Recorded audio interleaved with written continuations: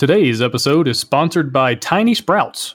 What if 30 minutes of playing a board game a week could strengthen your child's emotional well-being and EQ? Well, Empower Empathy is an award-winning toolkit that includes a cooperative board game and a guidebook developed with evidence-based socio-emotional learning and cognitive behavioral therapy techniques.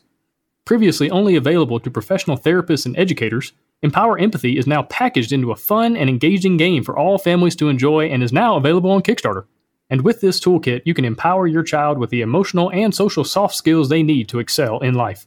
To learn more, visit mytinysprouts.com and be sure to check out the Kickstarter campaign happening right now. And if you're looking for a quality Kickstarter marketing specialist, I recommend the folks over at Next Level Web. They charge flat fees with an easy monthly agreement, and they get serious results. Their goal is to get you funded on day one, and their rate of success for that is above 90%, regardless if you're a veteran or a first-time creator. As a client myself, I can personally attest to their quality as they have helped me raise tens of thousands of dollars for my own projects. So if your email list looks pitiful, but your game is awesome, head on over to nextlevelweb.com/Kickstarter and take your marketing to the next level. Hosting for the Board Game Design Lab podcast is sponsored by Quartermaster Logistics, the leader in crowdfunding fulfillment and warehousing. Check them out at qmlogistics.com. Welcome to the Board Game Design Lab podcast, a proud member of the Dice Tower Network. Each week, we want to bring you an insightful interview on a specific topic in board game design to help you design and create games people love. And now, here's your host, Gabe Barrett. What's up, my friends? Welcome to the Board Game Design Lab. Today, we're talking about trading card games, talking about collectible card games. We're talking about the modern age of TCGs and CCGs. What even is the difference? That's one thing we're going to start off with. But we're talking about what does it look like in 2021, 2022, in this kind of modern era for these types of games. And we're talking to Asad Qureshi from Haunted Castle Gaming. Asad, welcome back to the show. Thank you. Thank you for having me back. Yeah, man, really excited to have you back. You were here about a year and a half ago. It was April 2020, right as the pandemic was becoming a real thing. You know, right around the time lockdowns were happening and the world was on the cusp of changing forever. You were on the show and we were talking about collectible card games back then. And I'm excited to kind of hear how things have changed in a year and a half. I mean, even just that kind of short amount of time, I feel like things have changed dramatically in so many ways across so many different industries and parts of the world, entertainment and all that. And so I'm just excited to have you back on the show, get an update, and see where things are at with these types of games. But before we get into that, remind the listeners who you are, how you got into games, game design, and all that kind of thing. Yeah, awesome. So I have been playing collectible card games since I was 6 or 7. I was really little. My dad, I have 3 older brothers. My dad wanted us to play a game together as a group, and he decided he was talking to a friend of his was like, "Oh, you should get your kids into playing Magic." So he bought a bunch of Magic cards. We all split it according to the colors, and we all picked a color, and that was what we played. And it got us kind of started into that space. Then we started playing a bunch of other collectible card games. I've been playing them since. And then it was around the time I was in high school that I decided, all right, let's start designing my own. And it was one of the things me and my friends would do. Whenever we would run out of money and couldn't buy any more card games, we would start designing our own. And then those were complete garbage, completely unbalanced. Who knew anything about playtesting at that age? And then we would toss those aside, go back to playing a well-established game, and then come back to designing our own, and did this flip-flop for years. And then back in 2015 or so, I decided to sit down and take one of my old prototypes, which was Genesis Battle of Champions, and actually design it fully, bring it to market, see what the entire experience is to actually publish a game. So after a time of testing and getting player feedback, I ended up bringing the game to market in 2017, and we've been selling and pushing the game since. And then earlier this year, we got distribution, which was amazing. And then just recently, we started Kickstarter, and it's been growing a lot. So things have changed a lot in the past since the last time we talked. Yeah, very cool, man. And I'm excited for you. First of all, congratulations on just keeping going, because it's so easy to quit. It's so easy to keep running into barriers and obstacles and go, you know what, I'm just going to go do something else and make more money, or maybe it's going to be easier. But you've stayed at it. You've stayed going around to different game stores and pitching it. I'm so glad you got into distribution. I want to hear more about that in a minute, because I think that's a huge part of this conversation. Yeah. But before we kind of dive into the deeper things, let's get a good working frame, a good definition. When we're talking about CCGs, TCGs, what does that mean exactly, especially in this modern era? So a big thing that I look at is, so we have board games, we have card games. What is a collectible? What is a trading item, like something you would exchange with someone else? And those are the parts that are really interesting. And it's a balance between not having all the pieces and a reason to desire the remaining pieces. So there isn't an official, like, established definition between trading card games and collectible card games. The real reason why there's two different ones is because back in 95, so Magic the Gathering came out in 93, their patent was filed officially in 95, and they, I believe, had a patent around collectible card games, or as trading card games. I can't remember which one. And for people to get around the patent, they just started using the other one. So it was just a way to get around the patent. It wasn't an official reason for one over the other. But I feel that there's a difference. And the intention is, what are you doing with the cards? Is it to trade them, to acquire ones that you need for deck design, for play, or things like that? Or is it collectability? Is it something that you're going to be putting in a binder, holding on to, displaying somewhere, and then showing off to people in different places? So we have ours as we call Genesis a tactical collectible card game. But that's more because of the sound of it. It sounds better to say tactical collectible card game. Like, there's a lot of those harsh Ks, which feel good. But there's a very subtle difference between the two. I consider Pokemon more of a collectible card game, or I consider Magic more of a trading card game. Okay, that makes a lot of sense. And yeah, as soon as you were talking about that, Pokemon was the first thing that came to my mind. Is, yeah, that's definitely collectible. Nobody's playing that, really, if we're being totally honest. All those YouTube videos about opening packs and whatnot, it's about the collecting. It's about the finding the cool foil card that's worth $1 bazillion, right? Well, very, very cool, man. All right, so let's talk about why are people drawn to these things? I mean, back in the 90s, right after Magic, I mean, this whole model of game blew up. I mean, there were so many different kinds and so many different companies getting into the space and trying to make money off of it. And it was kind of like a survival of the fittest. Like, who's going to be the last one standing? And obviously Magic has been the last one. I mean, they're still around today. But talk about why people are drawn to these kinds of games. So there's a few factors, and there's reasons why I have played them for so long. One of the things I love the most is a collectible card game or a trading card game is something you can play for years, right? People have been playing Magic since 93, 94, and straight into now. Like, that's 20 plus years of playing the same game. And that's actually something really amazing. It creates a history. It becomes a part of your identity and your love for it. So there's that aspect. And then something that's definitely more of a modern take on it is the value that's been established within this industry. You got cards, older cards in Magic that accumulated more equity or more value over time than Bitcoin for a little while.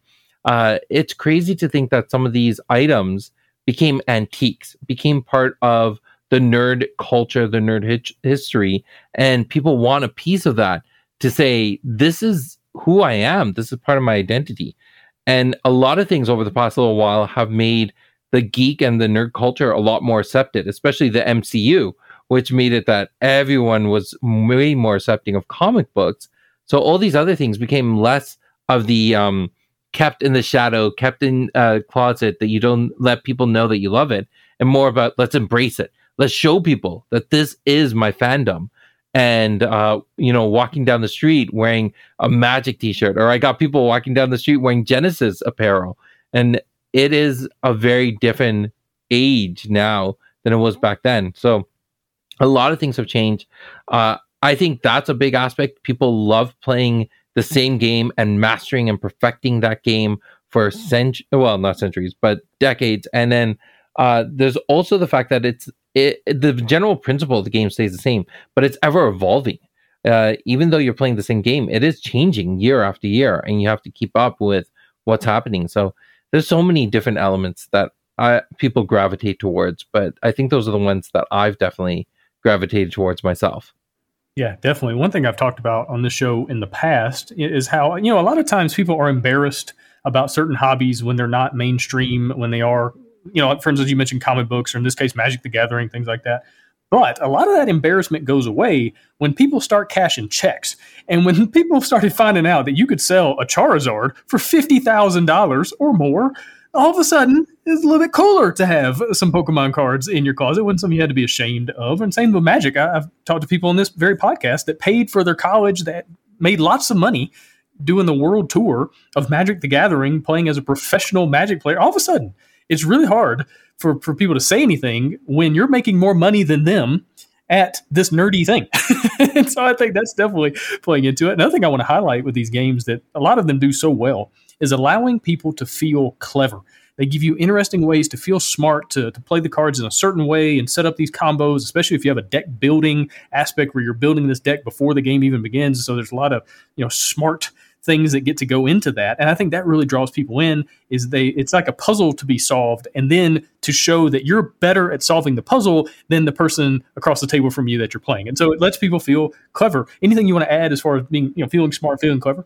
There's another aspect to it, which I think it's the friendships.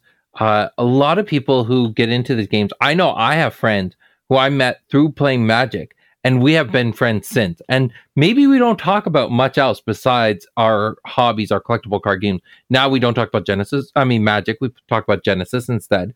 But at the same time, we always have something to talk about because there's always something new about this industry and these games. So friendships are formed for a long period of time. It's the same way as people who are friends because they play basketball together or some other sport together. And that is something very, very powerful. And I think is one of the big, good, positive things that not just collectible card games, but gaming as a whole puts out into the world. Yeah, that's a great point. Community is such a valid thing to talk about in this conversation. Now, I want to go deeper with it in just a little bit. But one thing, as you were talking, I was thinking about, when you're a kid, the way you make friends is kind of, or way you like share interests and things like that is you become friends and then you share interests. When you become an adult, you share interests and then you become friends. And so these types of games are a great way to bring people together, whether it's at your friendly local game store or through a Reddit thread or an online community on Facebook or something like that. You have this common interest, and it doesn't matter what your politics are, what your favorite sport is, are you married or not, do you have kids or not. None of that really matters because you have this common interest that brings you together that you can talk about. You can talk about the newest box set that just came out and talk about the new mechanism and, oh, that card's broken, oh, this card's not powered enough, whatever. But it brings people together, and I think that's definitely something that these games do a great job of creating community around them. But let's talk about design a little bit. Why design one of these? What drew you to creating this type of game, and not even creating, but also like becoming a publisher and wanting to do this for real and as a business? What drew you in? It's that old adage, right, about what you know, right? I knew a lot about trading card games. I may not know as much as some of the people who play competitive Magic, but when it came to any other genre of gaming, this was the one I knew the most about. So I had to be part of this. I had to be part of the conversation about what is the future of collectible card games. And then publishing out on my own. When I started in 2017, every article, every book, everywhere around the world, it said, if you wanted to publish your own collectible card game, just don't do it. No publisher will ever pick it up, and then you have to self-publish, and that becomes a beast. And I was like, well, no one's going to pick it up, but I have to do this. Well, then I have no other choice. I have to do it on my own. So it was a process of elimination that I found myself in this situation. Yeah, it's a great point. And I've talked about it recently on the show. Is like, if no one wants to bet on you, find a way to bet on yourself. And not that you do that lightly and you just throw a bunch of money at something. Like, still do your due diligence, do your research. Maybe there's a reason people don't want to bet on you, and be honest about that. But at the end of the day, are you willing to bet on yourself and put yourself out there? And you've done that, and I'm loving that it has paid off. It has worked out. Things are going really well. Your Kickstarter is doing extraordinarily well right now. And so, all right, let's talk a little bit about the different sales models. I want to talk about that, and then we'll dive more into kind of different aspects on a deeper level. But let's talk about the different sales models, because if we're talking about the modern era of trading card games, like there's so many different ways of doing it now. So tell me what those are. Tell me maybe the pros and cons of each one, what your thoughts are. Okay, so the big two that we're seeing like kind of go head to head, you got the digital platforms and the analog, the physical platforms. No one has found a seamless way to marry both of these sides.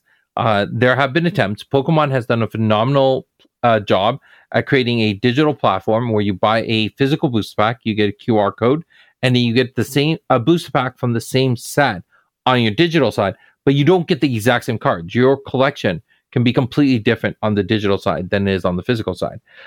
So there hasn't been a complete marriage of both of those things. And when people have tried, there have been quite a few attempts and quite a few lessons learned along the way, but nothing truly successful. So there's that side. On the digital side, you see more traditional collectible card games use these things like Hearthstones, Magic Arena or Magic Online, Pokemon, Yu-Gi-Oh! Even has their own Duel Links.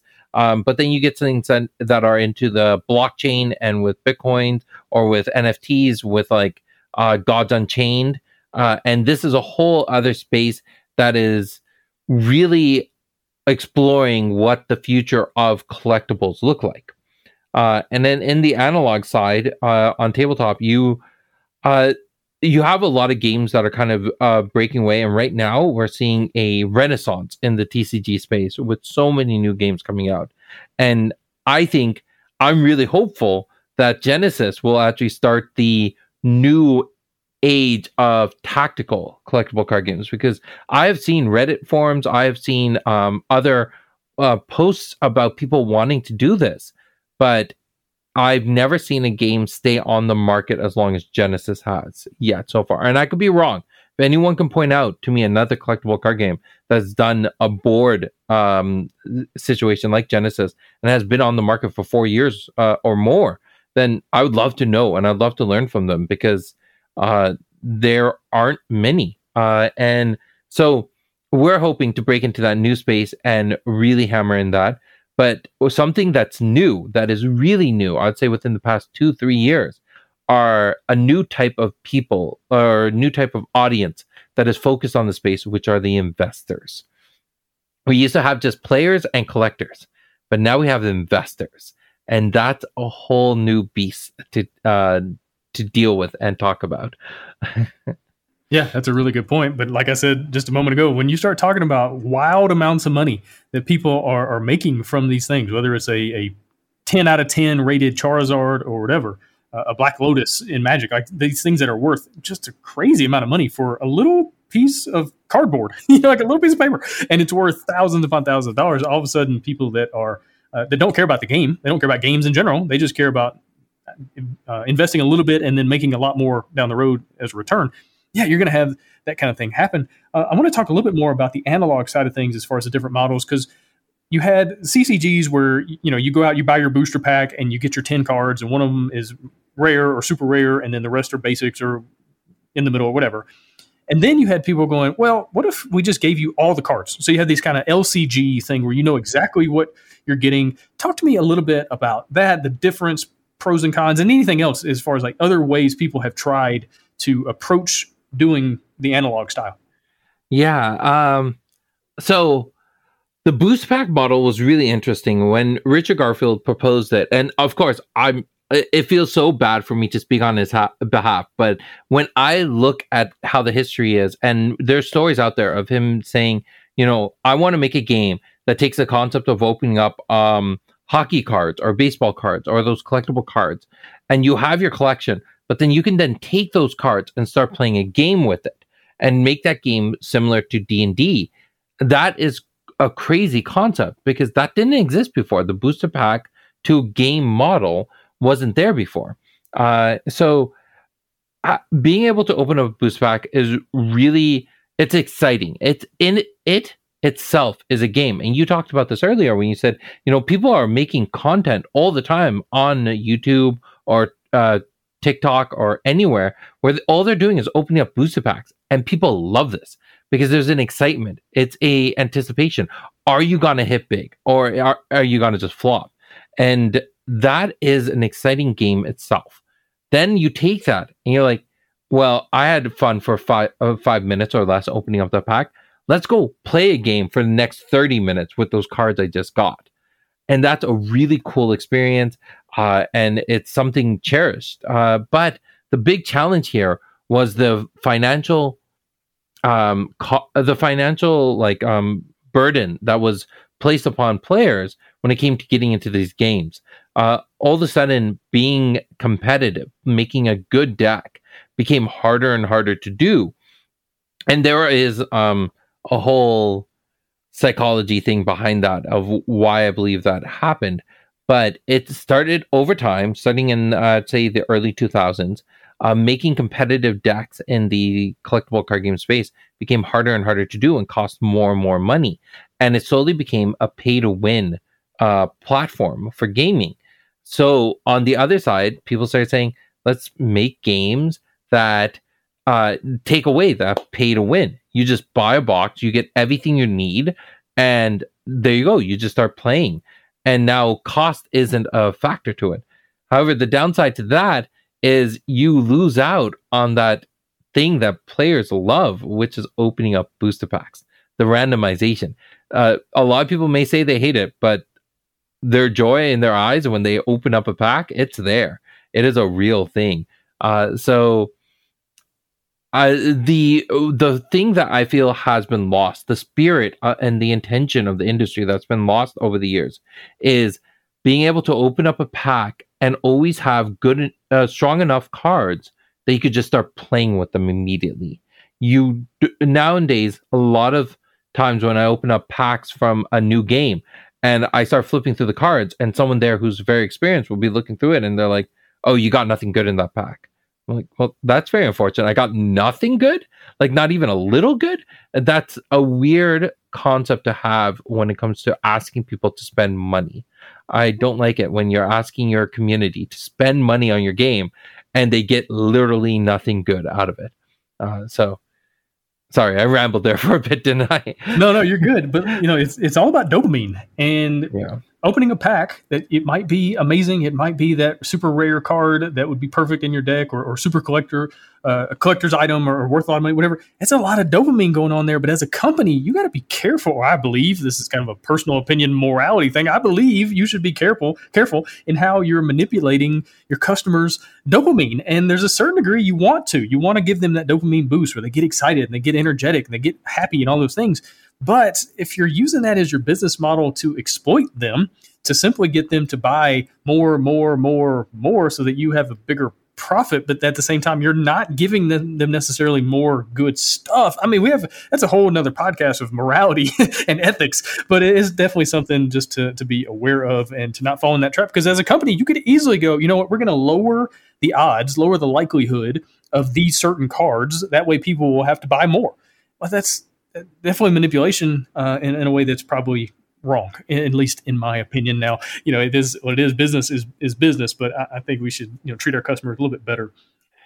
I was going to say, like, it's such a challenging thing, and I've seen a really, really amazing video by XK. I think it was XKCD. No, Extra Credits. That's the YouTube channel. Extra Credits does this amazing video about ethical game design.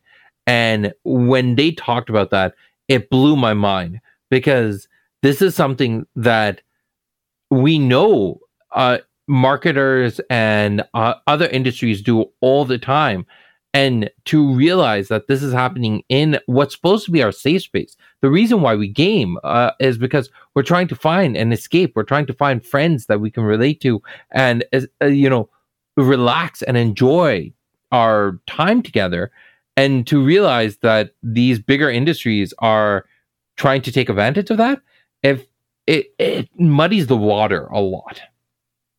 Yeah, that's a great point. And it's just something to think about, something to be aware of. If anyone out there listening to this is thinking, I want to do a CCG, I want to get into this space, I want to start a company, just some things to think about on the front end before you even dive in, if you can, and have a plan, have an idea about what to do. But let's talk about standing out. Like you mentioned before, there are so many of these games, especially back in the 90s, there was a ton. Now there's not anywhere near that many, but still quite a few. And so how can you stand out? You mentioned that your game is tactical. And so tell me about that specifically, how you thought about, okay, how can we stand out and let's make it tactical to do that. But talk about standing out in general, and then give me some anecdotes for your game. So it's really interesting. When you think about it, have you ever read the book The Art of Game Design, Designing by Lenses? Oh, no, but I am familiar with it. So the number one thing they say is, what is your essential experience? What is the one thing you want your player to experience through and through? And everything you do should revolve around that. And this is a brilliant topic because it comes also back to another great TED Talk, if you ever get a chance to watch it, by Simon Sinek, where he says, start with why. Everyone knows what they do. They know how they go about doing it, but it's so hard for people to communicate why they do what they do and why other people should listen at all. And he says that the companies that stand out, the people who stand out, and the examples he uses are like Martin Luther King, the Wright brothers, and Apple. And he says the reason why these people have stood out over the time is because they always communicated why people should care about their message, not what they should do or how they should do it, but why they should care about the message. And that is one thing that I love about the essential experience is when I talk to people about Genesis, I say, yes, Genesis is a tactical collectible card game, but you are a champion trapped inside of an arena battling for your life. And everything the game does around that amplifies that. You have a champion card, and every time all the cards that your champion can do, there's usually an artwork which will have your champion doing that action. So you kind of create these comic book panels of you fighting in this fight, and your life is tied to that champion's life. So we try our best to bring everything back to that essential experience. So this isn't just something about fighting against the noise of collectible card games. This is the same principle that applies for every industry, every product, designing board games, designing, the next cell phone, the next computer. Being able to stand out is the hardest thing to do. But once you know what your essential experience is, make sure that is written down somewhere on your wall, on your laptop. It is the first thing you say when you sit down and then you start designing your game. And that is the thing that you need to reinforce every step of the way. Yeah, I completely agree. And like you said, start with your why at the beginning. If you're trying to do this midway through or towards the end, it's a little bit more challenging. But if you start at the beginning and you have your idea, your core experience, your core market, your demographic that you're aiming at, man, it makes things so much easier. And that's not just for CCGs; that's for anything that you're going to sell, especially in games. And let's kind of switch over a little bit and keep traveling down this road a little bit and talk about community. We mentioned it before. Let's go deeper into it, because with these games, it's a little bit different than board games. Because if someone buys one board game from one company, they're probably going to go buy a bunch of other board games from other companies. However, in the CCG space, they're probably not going to be heavy into multiple CCGs, multiple companies. I mean, it could get pretty expensive, especially depending on the model that that company is using to sell their game. And so tell me how in the world you build a community, especially you're not only competing against other companies in this particular situation, you're also competing against Netflix, you're competing against YouTube, you're competing against literally everything else. So how in the world do you build up a community of fans, especially raving fans that are going to be there to buy each pack that comes out? The thing that I found really interesting, it wasn't just that I was competing against so I haven't published a board game, so it's hard for me to directly draw the comparison. But my understanding, like when you're putting a board game out there, you're competing against some of those bigger companies, Built-in Bradley and Hasbro and stuff like that. But there are a lot of indie developers that you're also competing against. But when I started in the CCG space, there were only 3 companies: Hasbro, Konami, and the Pokemon Company. And these are all massive, if not multi-million-dollar, if not billion-dollar companies. They were hundreds of million-dollar companies, right? They had everyone's attention. So competing against them was Herculean. It was so challenging. The thing that I found that worked the best was transparency, commitment, and dividing ownership. a lot of the people who have stuck with me from the long term and who have become such loyal fans and such passionate members of the community, they can tell you a story of from very early on where they're like, I helped make that design decision. I was essential to this process. I did this, I did that, right? They made the game come to life. I had the idea, but it was the community that really made the game succeed. And they know it. I do not hide from that. I want people to know. And we actively give a credit to people like Will Kay, who's part of our community. And he's constantly out there, talking about the game, doing demos for people. Alex Miller, who was a huge member of the community and now is part of the game design team. Even JC, who, when he was part of testing things, he was like, if it wasn't for me, this card would have been broken when it released. And he's so proud of that. And I want people to know that it is because of these the community members. So that is a big part of it. The other part is transparency. When people started playing Genesis really early in the day, it was a huge risk for them. They did not know if they're going to get the return on their investment. And to be clear, it is an investment. They could take their same dollars, spend it on Magic cards or Pokemon cards, Yu-Gi-Oh cards, and those would 100% acquire more value as they went on. And 100% they would be able to use those cards immediately because there were people to play against. So a lot of people who were playing with Genesis, they needed to know that I had a vision. And being able to share things, not keep things secret, not hold them back in any way, and be like, this is what I'm planning to do for the next 5 years. If you can help me, if you see the same thing I do, then let's be on the same page. Let's do this together. So there was a lot of challenges in the early days, and a lot of the people who are big fans back in those days don't play anymore. And I still think of them, and I'm sad about it. But at the same time, there are a lot of people from the really early days who are still part of the community. And we reminisce about how when we first started playing, it was just the two of us or just three of us for weeks and weeks. And now the community is so large that there are new people joining it every single day. And it's like, yeah, it's changed a lot.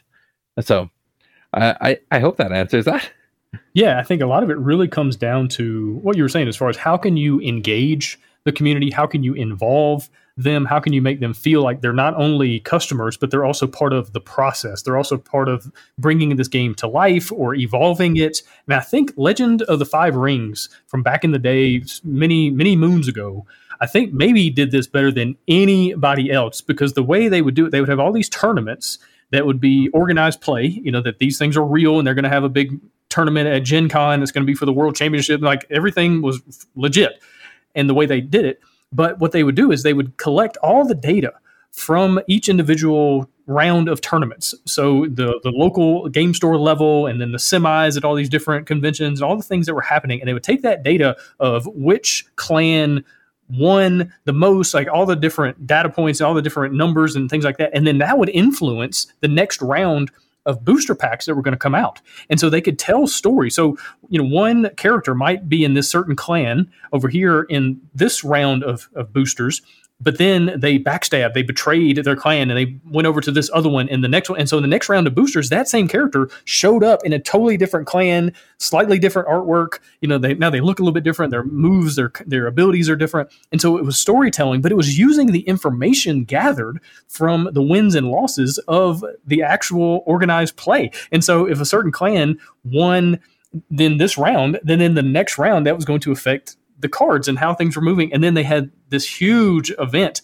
at Gen Con that was kind of this culmination of all the storylines, all the things that were coming together. And so the story of it is just phenomenal. I watched this 45-minute long YouTube video explaining just all these ins and outs, and it was just incredible. But if you can do that, if you can tap into your audience, because there were thousands of people at this L5R event at Gen Con because they wanted to see how it came out. They want to see how it ended. It's kind of like watching the final Avengers movie. You want to watch and see how all these storylines come together, and then it closes out in this climax. And so if you can pull that off, I think you can do something amazing. And this model lends itself to do that because you are coming out with new cards and new sets and new abilities, new characters.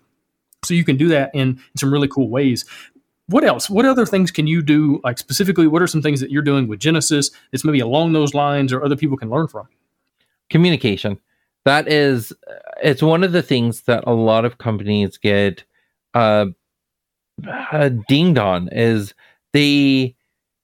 if a player or if someone who's part of your community has a legit concern, it's something that they think could make the game as a whole better, something like an accessibility issue or a card that they can foresee is going to really break the meta, they should have a way to talk to the company, because there's always top-down communication. The company is always trying to market to you, to get you excited, to tell you, oh, buy more.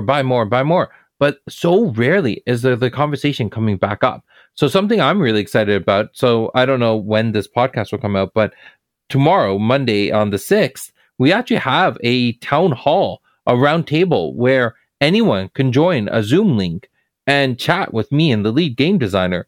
And it's just an open forum conversation for an hour. Hopefully it won't be so many people that no one gets a chance to like talk. Everyone's talking over each other. But as long as it's a reasonable amount of people and we have questions kind of queued up, the whole entire point here is for people to talk to us, give us their feedback, pitch their questions.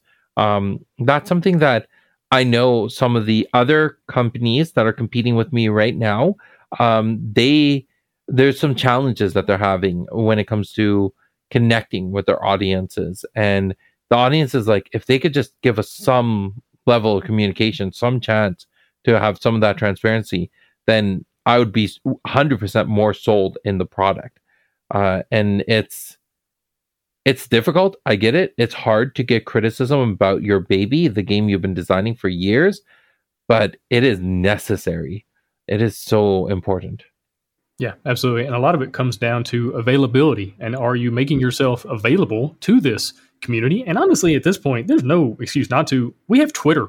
We have so many different ways that people can interact with you as a creator, as a company, as a designer. And so, yeah, there's really no excuse in the modern era to not be available at least some way. And even if you're not like even if you're not actually taking the feedback, at least give people an opportunity to say it. A lot of times people, they just want to say their piece and then they feel better about it. But if you're not even listening at all, it's not going to help you out.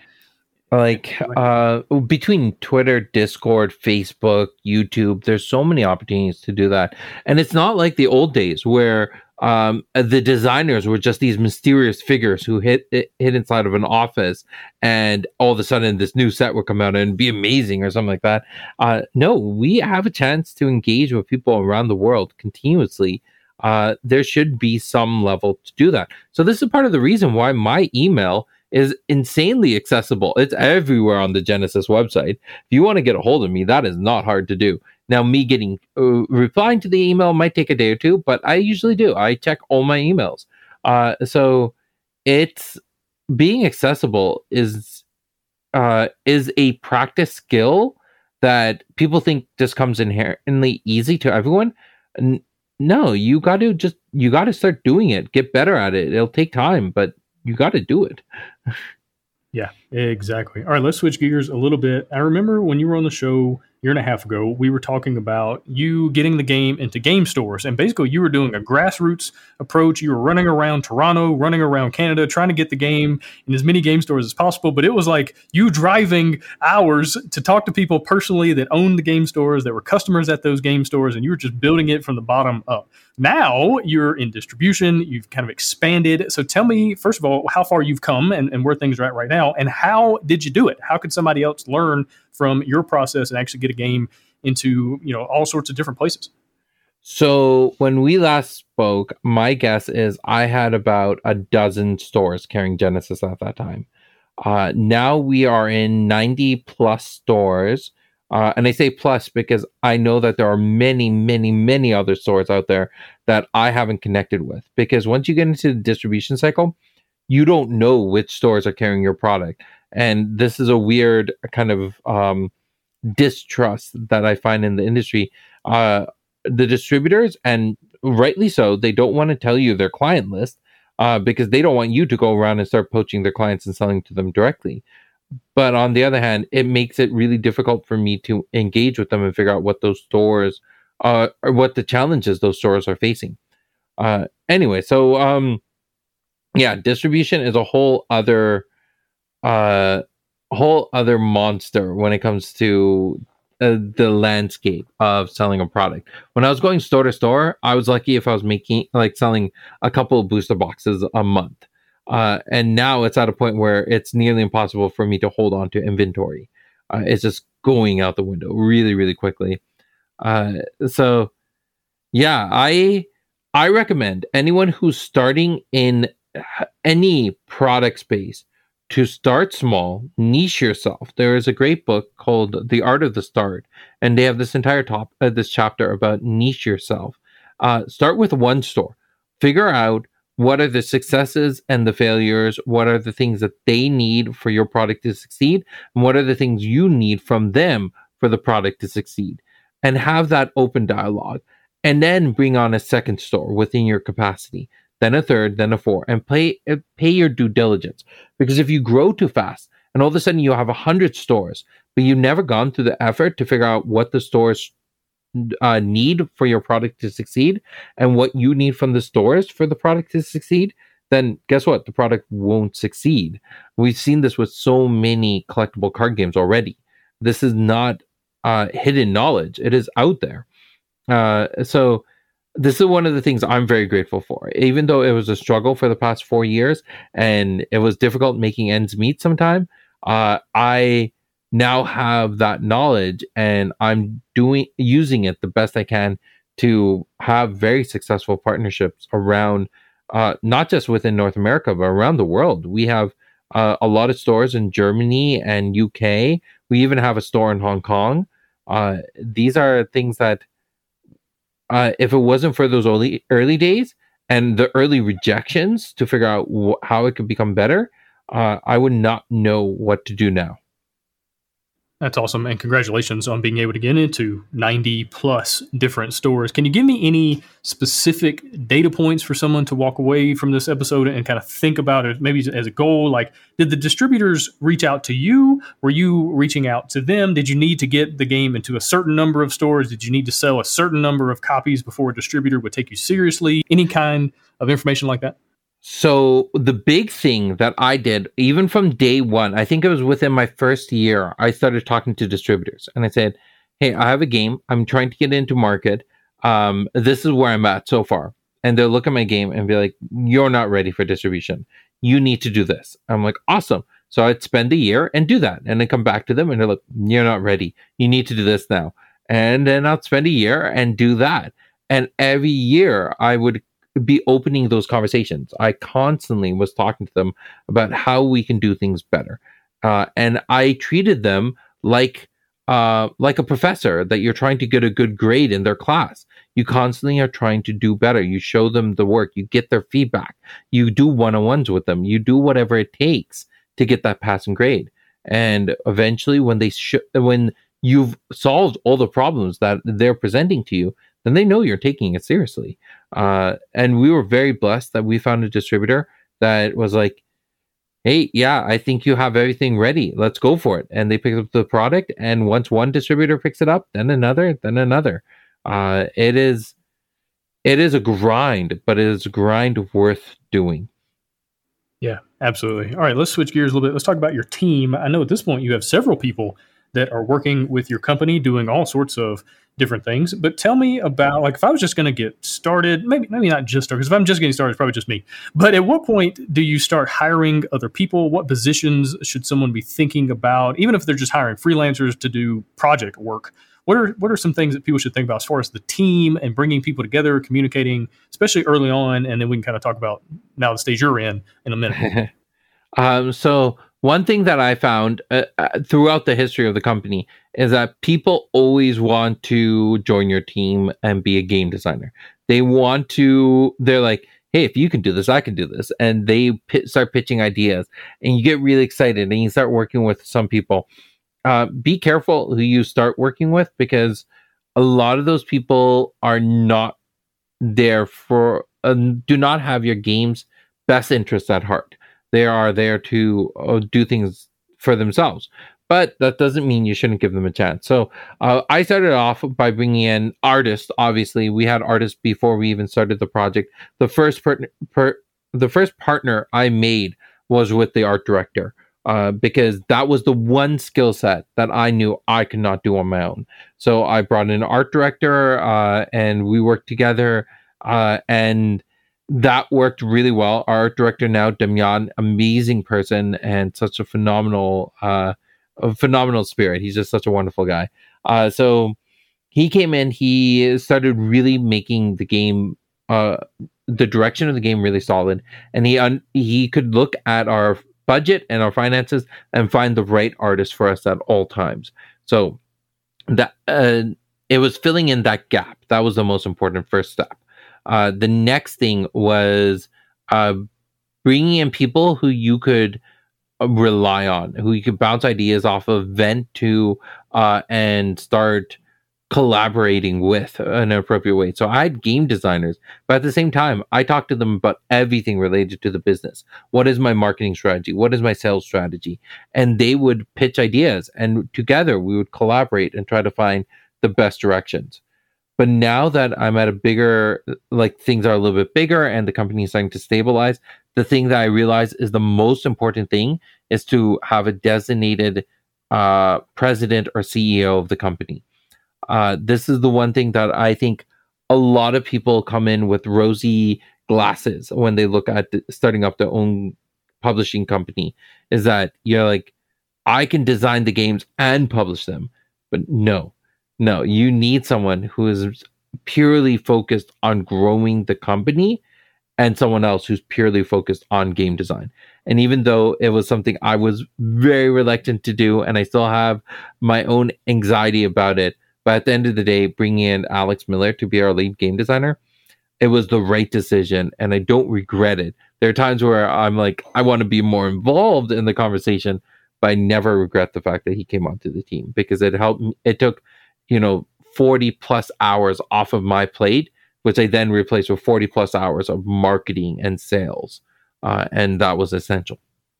Yeah, that's a great point. It's very difficult to be really good at both of those things. And even if you are really good at both of them, you probably don't have the time to devote legitimately to both of them, especially if you have a family or if you have other things going on, or if this is just your side business. It's not even your day job. Like, there's just so many things to take into account. And having other people alongside you on the team, that's one thing I've learned over the last couple years, is anything I'm not good at or that I just hate or that just takes up a lot more time than I wish it would, hire it out or delegate it to somebody that's already on the team, or find someone to help with it. And the dividends that come back on that are just tenfold of what the one exception I have with that is delegate as much as you can. But the exceptions are anything related to money, sales, and bookkeeping. That was a lesson. That was something a mentor of mine told. It's when you first start selling your product, do it yourself. Don't hire someone to sell it, because if you cannot sell your product, no one else will be able to do it better, because you should be the one who's the most passionate about your product in the entire world. And if that passion isn't being shown, then people will doubt the success of the product. And then your bookkeeping.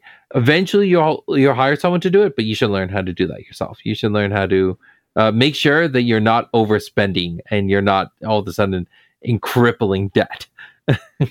Yeah, those are definitely good points to consider. All right, let's talk about Kickstarter. I've seen a lot of people try to launch their company, launch their CCG from Kickstarter first. No one really knows about the game. They haven't done a whole lot of getting the game out there into game stores or into the world. They're going to go to Kickstarter first and then launch everything, basically. You did not do that. You went the complete opposite. You spent years of just grinding and getting the game into game stores and into customers' hands and building up a community, building up an audience. And now you've launched a Kickstarter. So tell me the pros and cons of maybe both sides. Tell me why you decided to wait. Give me the full picture of that side of things. So I'll be honest, when I first started the company, first started the project, the plan was to do a Kickstarter. And I backed away because the relationship between Kickstarter and TCGs at that time was very was strained. There weren't a lot of successful TCGs on Kickstarter. The other part to it is what I didn't need at that time was a lump sum of capital up front. What I needed at that time was rolling sales month over month, because that was the thing that encourages you to work hard all the time. When you realize that, hey, I'm not going to hit my quota this month, you then have to buckle down and start finding a way to make sales. So I'm very grateful that I made that pivot early on and I focused on building the company. The other part to it is from all my experience, from everything I've done for the past 4 years and beyond, I realized that TCGs, you are building something more than just a game. So if I look at building, I had some board game ideas that I wanted to publish. And I realized, okay, what was the life cycle of the product? You design it, you spend years designing, playtesting, getting everything ready. Then you go into manufacturing, you sell it. And then after your inventory is sold out, you then have a decision of, do I make more and sell more? Or do I just leave it there? And that's it. But there isn't a need to make an expansion. It's not the end of the world if you don't. Your board game should be self-sustaining. And if it requires an extension, well, that's weird. But most board games that I've played, or most contained games that I've played, they don't need an extension. So, but TCGs, on the other hand, require it. You have to be releasing new sets. Otherwise, you're not living tried and true to what a TCG is. So, because there was a lot more infrastructure to build, I am happy that I spent the last 4 years learning how to do that, building those relationships. I didn't just jump into this, get a lot of money, and then start building those relationships, start making those mistakes, start failing on someone else's dollar. I did that on my own dollar. I learned from all my mistakes. And the product we have now that's on the market, which is Jailar's second edition, it is significantly better than our alpha, like leaps and bounds better than our alpha. And that is why I'm really happy to be going to Kickstarter now, because I feel at this point, we have distribution. We know how to do manufacturing. We know how to do design and playtesting. We have a wonderful art team that is very devoted to the project and will continue to bring out amazing product. We are strong in our marketing segment. We have a great audience already, and we know how to do organized play. And like we just did a championship on November 20th. We know how to put together a big championship event. All the pieces are there. We're just doing them at a really small scale. This Kickstarter now allows us to take things to the next level, do things on a bigger scale. And now is the right time to ask for investments, because I'm not going in there with a proof of concept. I'm there saying, here is data of why this is something worthwhile to invest into. And I'm going there ready and prepared. And that's the part that's really exciting about Kickstarter for me, is that we have legs to stand on. We're tried and tested product on the market compared to something that's never even seen playtesting. Right. And one of the main barriers that you have on Kickstarter is trust. Do backers trust you enough to deliver the thing that they are buying? And in a TCG situation, you have to have a whole lot more trust, because is this game even going to exist 2 or 3 years from now? And so what you did was so smart in that you built up an audience, you built up a track record of delivering, of putting out new sets, putting out new ideas, putting out organized play and different things like that. And then people can say, okay, this company's been around for a while. They've been doing this for a while. They've built up a community. They've already got groups, that are talking about the game and the meta and all that kind of thing. And so the trust barrier was an easier one to overcome because you already had things established. And especially that's going to be the case with investors or people wanting to come alongside your company. And so I think that's a super smart way to do it. And if you're not going to do it that way, if you're going to start off with a Kickstarter and try to make that your launching point, gosh, you better have a plan. And because this is a 10 plus year potentially commitment. It's kind of like adopting a dog. Like you don't adopt a dog for 6 months. Like you're hopefully going to adopt that dog until it passes away 10, 12, 15 years from now, depending on the breed. And so something just to keep in mind if you're going to be doing this, it should not be a flash in the pan. It should have a plan long term, right? So it's definitely something to think about. And as we talk about long term, where do we go from here? What would you say is the future of TCGs? Is it going to be more meshing digital and analog, finding a way to kind of be a happy medium? Is it going to be straight digital? Does analog still remain king over the next 10, 15 years? What are your thoughts on the future? So the thing that I really do hope is that we see an emphasis on analog, because the local game stores are so paramount for creating these healthy environments for people to come play and engage with one another. And if we switch everything over to digital, we'll see them suffer a lot. And that's something I don't want to see happen in the future. Another thing that I think is very important when we start talking about the future of this industry is our environmental impact. We use a lot of paper. We ship a lot of product. And then it creates a lot of waste. It's not actually, this is one of the biggest pains I have about this industry compared to if I were to make something like Dominion, like a living card game, where you buy the product, all the cards are there, and all the cards are needed. There's a purpose for every single one. Where here, there are so many people who are just sitting on bulk cards that are just sitting in a corner. And that environmental damage is just, it's growing more and more. So what I'm seeing now is actually one of our competitors, and I want to give them a huge kudos for this, is Flesh and Blood. They have been thinking about how do we switch over to using paper wrappers instead of plastic. And like, that is great. That is something that I think more people need to be thinking about. What are we doing that's carbon neutral? What can we be doing? Anyway, I can ramble about that for a long time. That's something I'm very passionate about. So that's a big thing. And I think also getting people, building communities again. I think after COVID, we saw so many people feel very distant from one another. It was hard.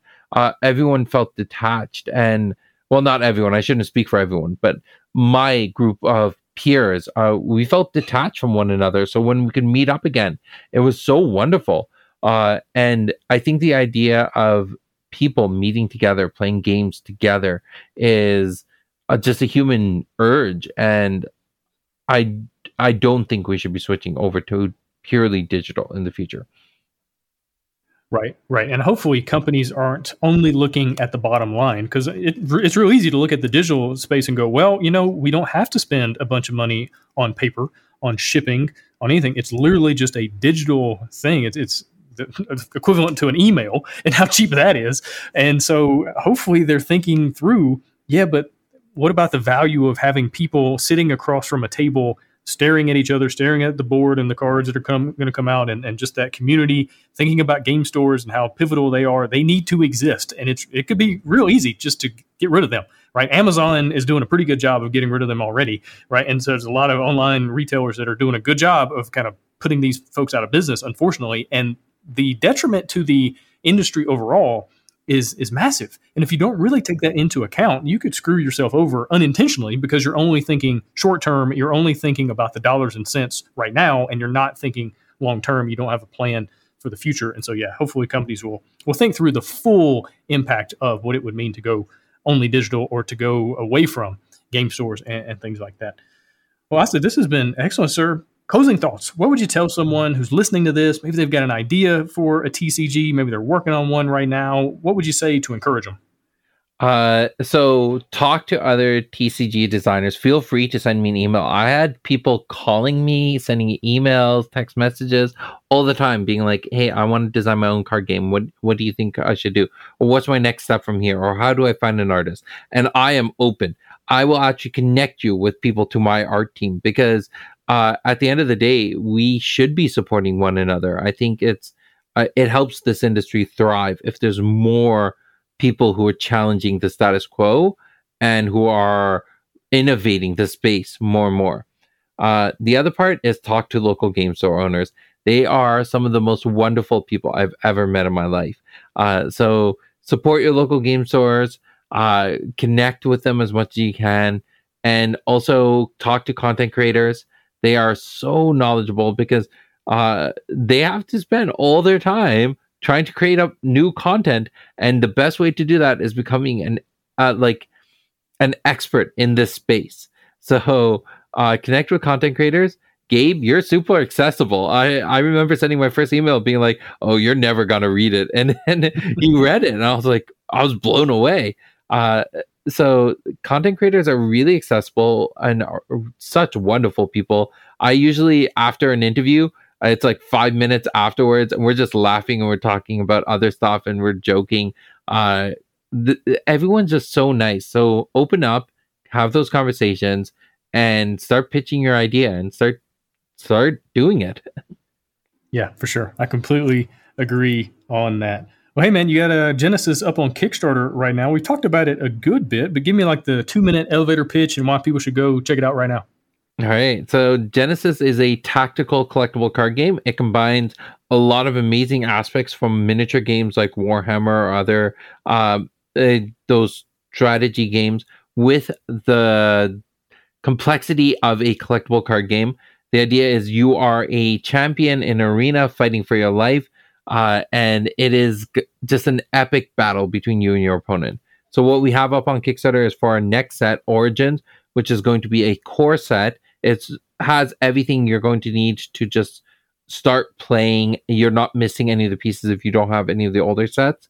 And then it's going to be, it just introduces 12 new champions, a bunch of new cards, and it's going to be absolutely amazing. I'm so excited for this set. Awesome. Well, I said, really appreciate your time. Really appreciate you joining me here on the show. Good luck with getting out into the world even more and the Kickstarter and everything else you got going on right now.